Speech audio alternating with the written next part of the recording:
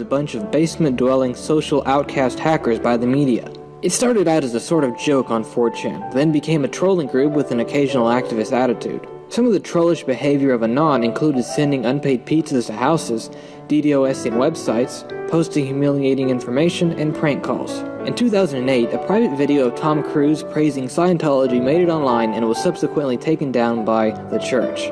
This attempt of the Church of Scientology to hide the video irritated Anon, and they began a massive trolling operation against the organization. Those that had been fighting against the Church of Scientology years before came to Anon and asked them to move away from their illegal and childish trolling and move towards legitimate protesting outside the Scientology headquarters. This idea appealed to the majority of Anon, and they moved toward a legal form of protesting.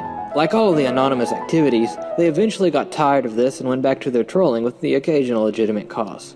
Anon got its big break around the time the governments were starting to come against WikiLeaks, which was also around the time of the Iranian uprisings. The increase in potential political causes started to move Anonymous toward more activist actions. Anyone can be a member of Anonymous. There aren't any rules or guidelines. While there are actual hackers that are members, they make up a very small portion of Anonymous. Most members are your normal, everyday people with a computer. Your grandmother, lawyer, or teacher could be a member of Anon. The Guy Fawkes mask that Anon is associated with comes from the comic book and subsequent movie adaptation, V for Vendetta, which is about an anarchist vigilante in futuristic Britain. Guy Fawkes is an actual historical figure. He attempted to blow up Parliament in 1604 in order to destabilize the British government and instate Catholic domination, which was significantly more restrictive than the government at the time. Anyway, he failed, but people still like to wear his mask. Oddly enough, the mask design is owned by Time Warner, so a percentage of the sale of each mask goes to them. Anonymous organizes its raids and communicates through 4chan and other image boards, wikis, forums, and IRC networks.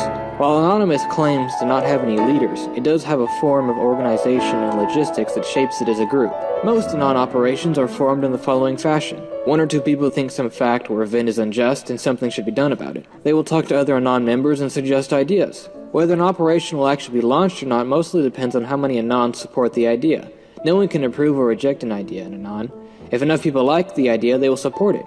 If not, it will be ignored and dropped. There isn't a specific number of people required for an operation. Operation HB Gary was tackled by about half a dozen people, whereas something like Operation Tunisia involves several hundred people. Anonymous has various methods of annoying its victims: distributed denial of service attacks, prank calls, spam emails, ordering numerous pizza deliveries to households, straight-up hacking, and more.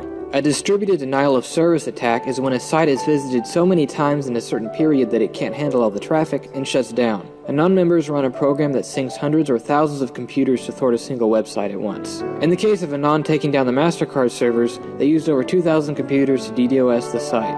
A DDoS attack is devastating to a company. When PayPal was brought down, millions of transactions couldn't go through, resulting in massive fees that would have to be sorted out in court.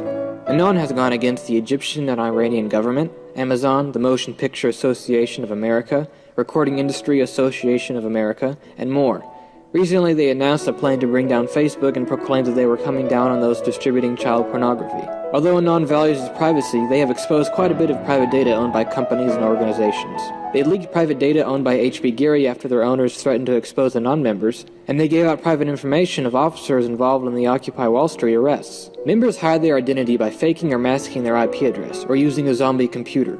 A zombie computer is one that has been compromised through viruses, trojans, or other malware. The virus, trojan, or malware will then make the computer send out information to target websites. The entire time, the owner of the zombie computer has no clue as to the activities his machine is partaking in. Afterwards, all the logs would be deleted, removing any traces of their actions. A single infected computer will then be used to infect another, and so on.